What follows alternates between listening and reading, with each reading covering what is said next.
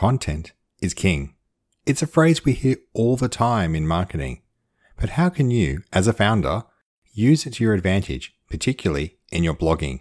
In today's show, we're going to find out how you can use blogging to beat that corporate competitor. My name is Jared Doyle, and this is the Fractal Podcast. So today we're lucky to be joined by Kaz McCullough, who is a blogging, writing innovator extraordinaire based here in Brisbane with me. I've known Kaz for 18 months, maybe 2 years now, and I'm very excited to have her on the show. Thank you so much for joining us, Kaz. Oh, you're welcome. Thank you for having me on the show. It's a pleasure. Brilliant. Well, so we're very lucky, and I know this because I've used Kaz's templates, her programs, her advice before to help me with my blogging, and so I'm excited to extract some of Kaz's amazing knowledge and experience to help you with, as a founder, with your blogging and to drive your business forward. So I'm going to jump straight in and start asking Kaz some questions, and we're going to see if we can't help you as a founder drive your business forward with your blogging and your content. So to kick things off, Kaz, what do you see is the biggest difference between founders who are blogging and maybe, say, big businesses? And is there an advantage for a founder if they're taking on blogging as part of their marketing mix? Oh, that's a huge question, actually. So what I find is, bigger businesses have a lot of resources available to them, a lot of money that they can put behind blogging. But oftentimes what happens is they end up with content that's a little bit lackluster. It doesn't really kind of promote any individuals within an organization. And oftentimes it's not the CEO writing that content. And it's, sometimes they get it right. And oftentimes the visual content's awesome. But when it comes to written content, it can be a little bit kind of, passé. And that's what I've experienced anyway, looking at more corporate content. When it comes to founders, so you're trying to establish your name and your brand and your authority because you want to attract investment, you want to attract customers, you want to show that you are the right person to take that business forward.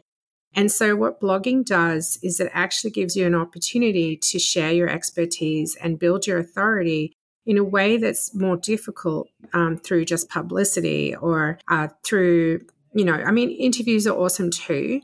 Don't get me wrong. I love being on podcasts like yours. That's good. That's a relief. Yeah, but blogging's a really cheap, accessible way for you to actually build your profile over time. So the analogy I like to use is that it's like putting money in the bank and it earns interest.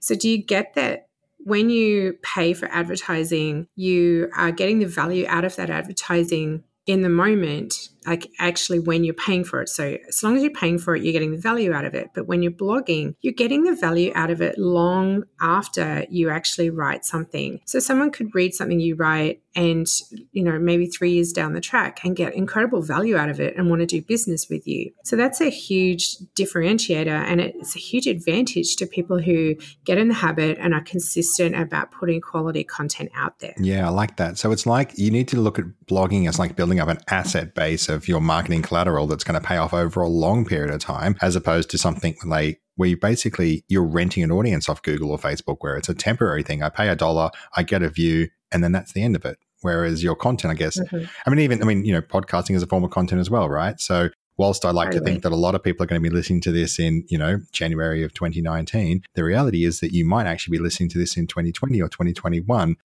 Which is amazing, which says that this is the power of content. You're building up an asset. Yeah, I really like that approach. And I particularly like the way you framed that it's the personality. So yeah, a brand or a company can be a little bit dry, but as a founder, you get to be yourself. And you, I guess, impart that personality and be a bit more opinionated rather than that dry corporate blog that has to get through legal compliance before you can hit publish. Yes. So is that the trick? Yeah. You take a few more risks? You put a bit more personality into your posts if you're a founder?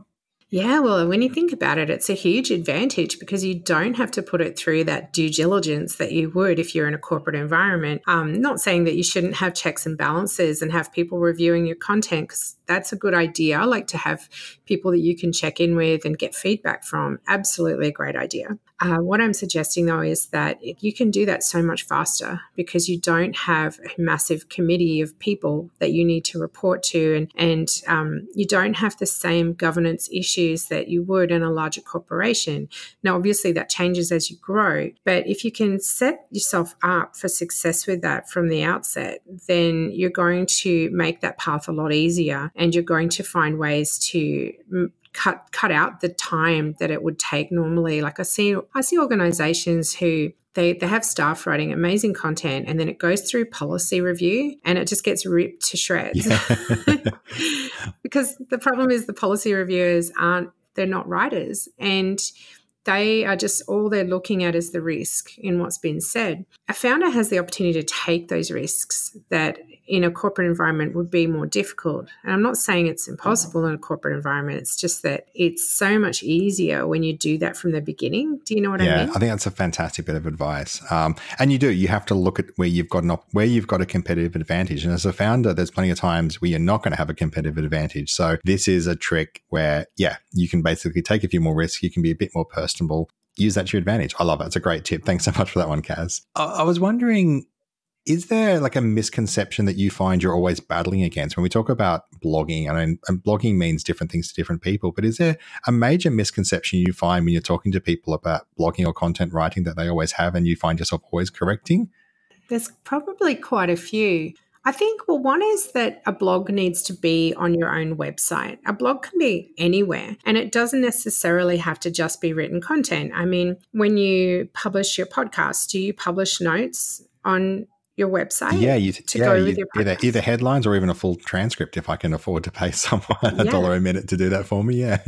Yeah, so that in itself then becomes a blog post. And so it's just an audio format, contributing to that blog post. So a blog isn't necessarily just the written format. I think the written format is really important because not everyone likes to listen to a podcast.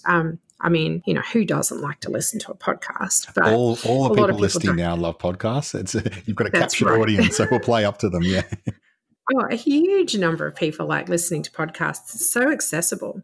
With videos, for instance, I mean, there's all this talk about video taking over the world, and soon there's going to be like search engines that can, analyze your video content. And so people are saying things like, written content's going to go out the window.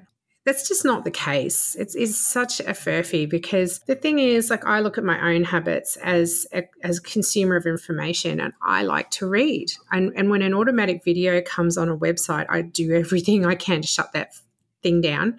I nearly said something bad there. I do everything I can to turn it off because I find it so invasive. I like to take my time and digest information, and I'll skim read, and then I'll go back to the beginning. And if I like the article, I'll just read the whole thing. And that's how I consume information. And I'm not alone. There's a lot of people out there like that.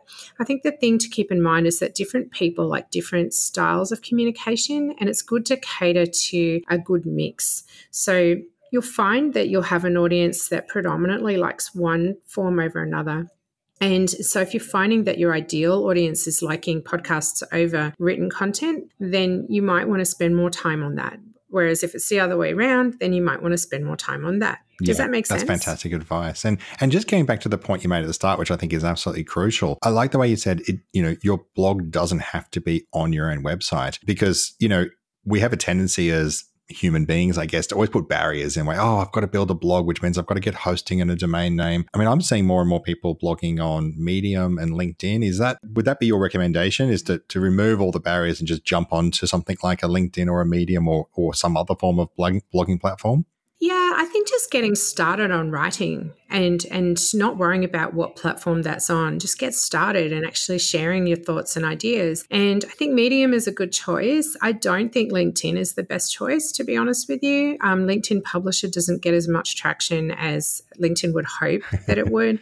And that comes from experts in the space like Viveka von Rosen, who's, pretty much said, look, don't waste your time on Publisher. And I find that Medium, though, is a really good platform for thought leadership content, and that would be a really good starting point if that's the style of content you want to create. But I also think that having your own property, your own web property with your own race course on it, which you can control, that is where it's at, because then you're able to then drive traffic from Google or from Bing or whatever platform, is your platform of choice in terms of SEO.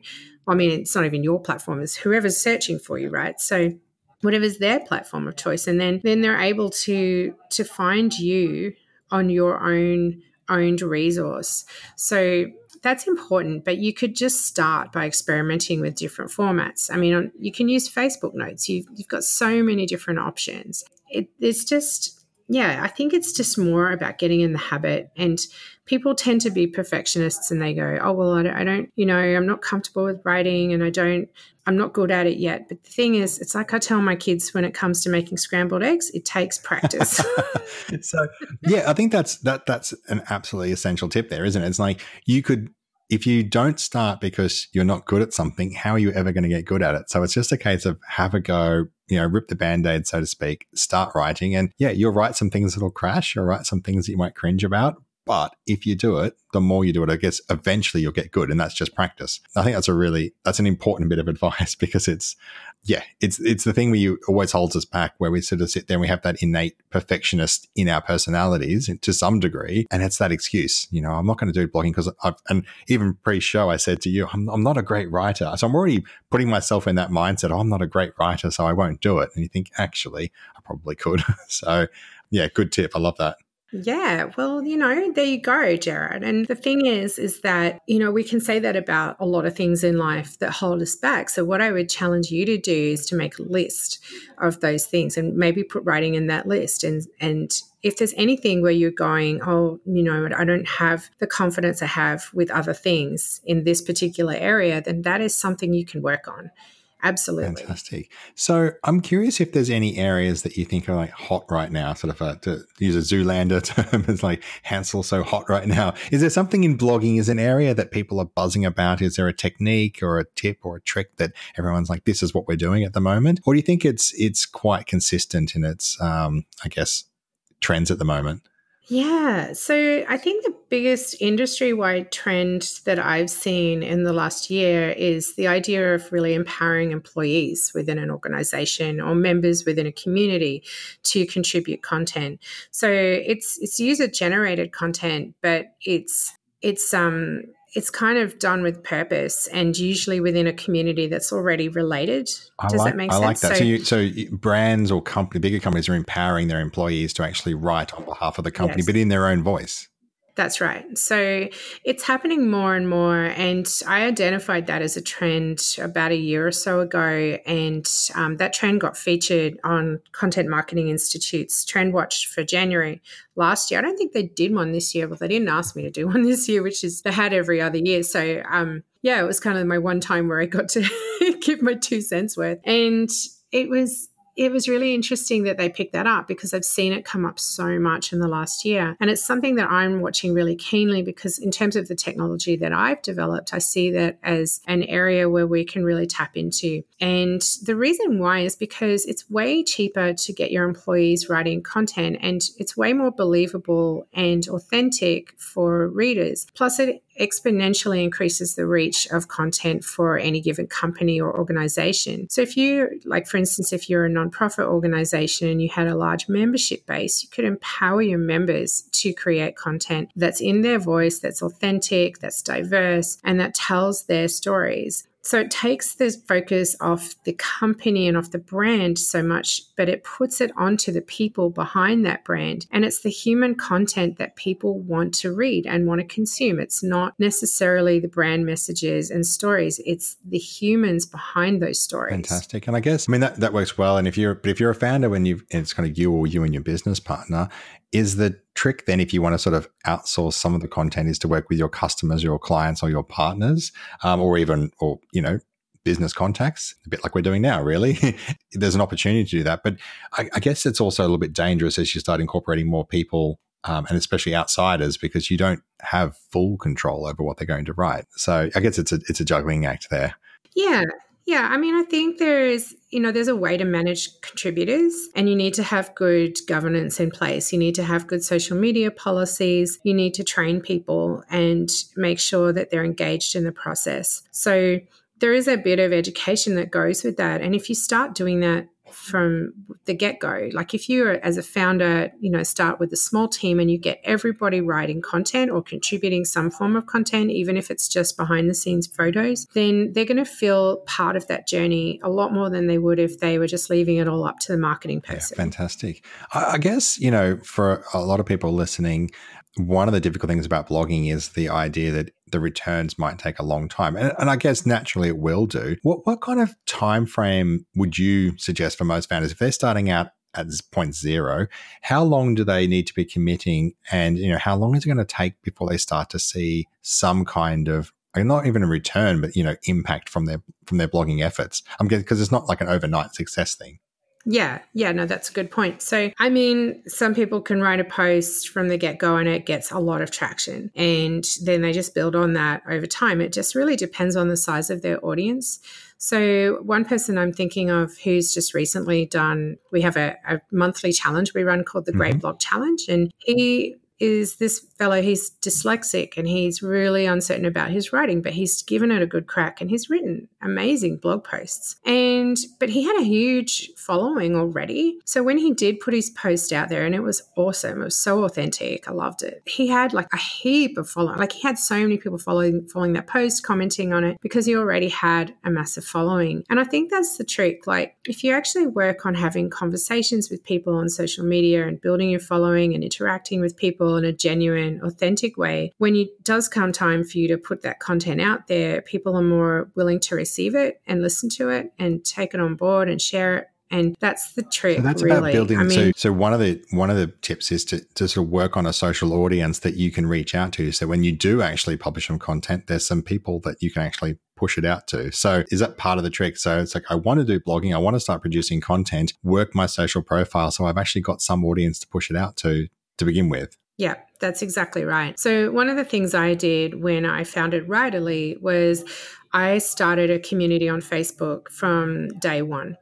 And I had nothing. Like I had a concept, I had a service that I was offering a few people, and we were going to develop a tech platform out of that. And so people have come along for the ride and they've been part of that journey. They've given feedback, they've attended my events, and that group has become like the nucleus for all of my communication with the people who care about what I'm doing the most, right? So, and it makes such a difference, like having that community. Like a few months ago, last year was a rough year for me, rough personally and professionally in many ways. And, I lost my sister. I had a number of things happen and it was just really awful. And I put this Facebook Live post out. I was actually on my way back from the States and I was in Fiji of all places. And I just put this post out saying, hey, this is where I'm at right now. And I couldn't believe the number of people who came out of the woodwork to offer their support. It was incredible. It was so humbling. And that's what can happen when you build a community. You just end up with people who just really care. And that's awesome. And every founder needs that. That's great advice. And I think, having that community, whether it be a formal community or an informal community, I guess, the trick to that is giving as much as you're taking as well. So, the time and effort you put into helping people, speaking to people, giving advice, supporting them with their content and their goals means that, at the point in time where you need that support to come back to you, it's all sitting there. You don't have to ask for it. It's there and ready to come in. So I guess that's a really big tip to making this work, is that you don't just get to publish something and say, here, I've written something fantastic, world love me. It's in some ways, it's a manifestation of the hard work and community building you've done beforehand that earns you the right to have people reading what you've written and then support you. So I love that. It's you don't blog in isolation. You blog as part of a marketing mix. And I guess that's the thing, isn't it? It's you've got to juggle for yourself and your time how much of that marketing mix you want blogging to be part of what you're doing, I guess. And it's going to be different for every founder. I'm really keen to understand, for early bloggers, first-time bloggers, what are the kind of metrics that you would recommend I mean, I realize it's not an exact science, right? So it's not media buying, but what are the kind of metrics that you recommend bloggers look at to see if they're doing things and things are going in the right direction? Okay, well, shared content is a bit of a vanity metric, but it does count when it comes to social media, because the more your posts are liked and shared, the higher you'll rank in search algorithms within those platforms. So that's an important metric from the start, but it's definitely not like the be all end all. So I'd be looking at, I mean, we've got Google Analytics, right? And it's not rocket science to set up goals in Google Analytics. And they've got courses that teach you how to do this. So it's a really good idea to actually, when you write cornerstone content, like the content that's fundamental to your brand and what you're doing, then you track the visitors to your website,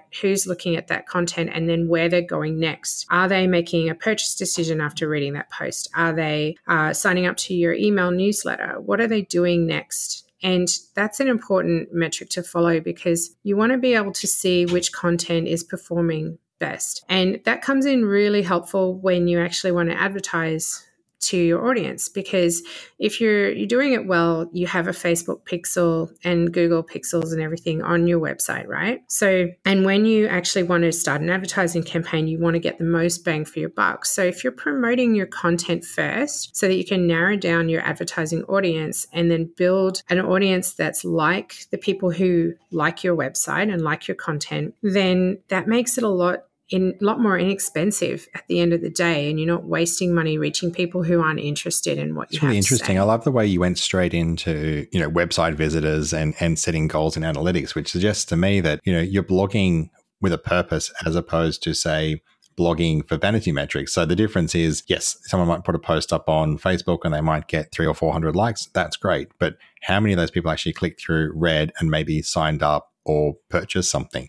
And so I guess what you're saying is, even if you've got a small audience, if that audience is transacting and is driving business for you, then you're succeeding. So maybe spend less time looking at the vanity metrics and more time looking at what your actual business objectives are and make sure you're driving those. Yeah, I like that. I really like that. Yeah. So I want to ask you, if you were sitting in a cafe meeting a first-time founder, she wasn't too sure what she wanted to do with the business, but knew that blogging wanted to be part of that, what would be the one, maybe two tips you would want to leave with her that's the best advice you can do for a first-time founder, a first-time blogger that hopefully is going to make a difference to her business? Okay, so what I usually suggest for people who are new to blogging or are just getting their products out there into the marketplace is that they write an awareness post to begin with, something that is meaty, that actually solves a pressing problem that your ideal customers would have, and gives them kind of how-to tips on how to actually solve that problem. So that's what I usually suggest people start with. And then I suggest they follow with a post that's more about their story, their founder story, like why are they doing what they're doing? Because, that saying, people don't care what you do, they care why yep, love that. you're doing it. Simon said he made an entire career out of one presentation on TED, and it's funny, he gets better and better, doesn't he, with his presentations? It's almost like he's following your formula of he just blogs and writes and records more, and he gets better the more he does it. So, but yeah, sorry, I've interrupted your flow there. Yeah. Sorry, Kat.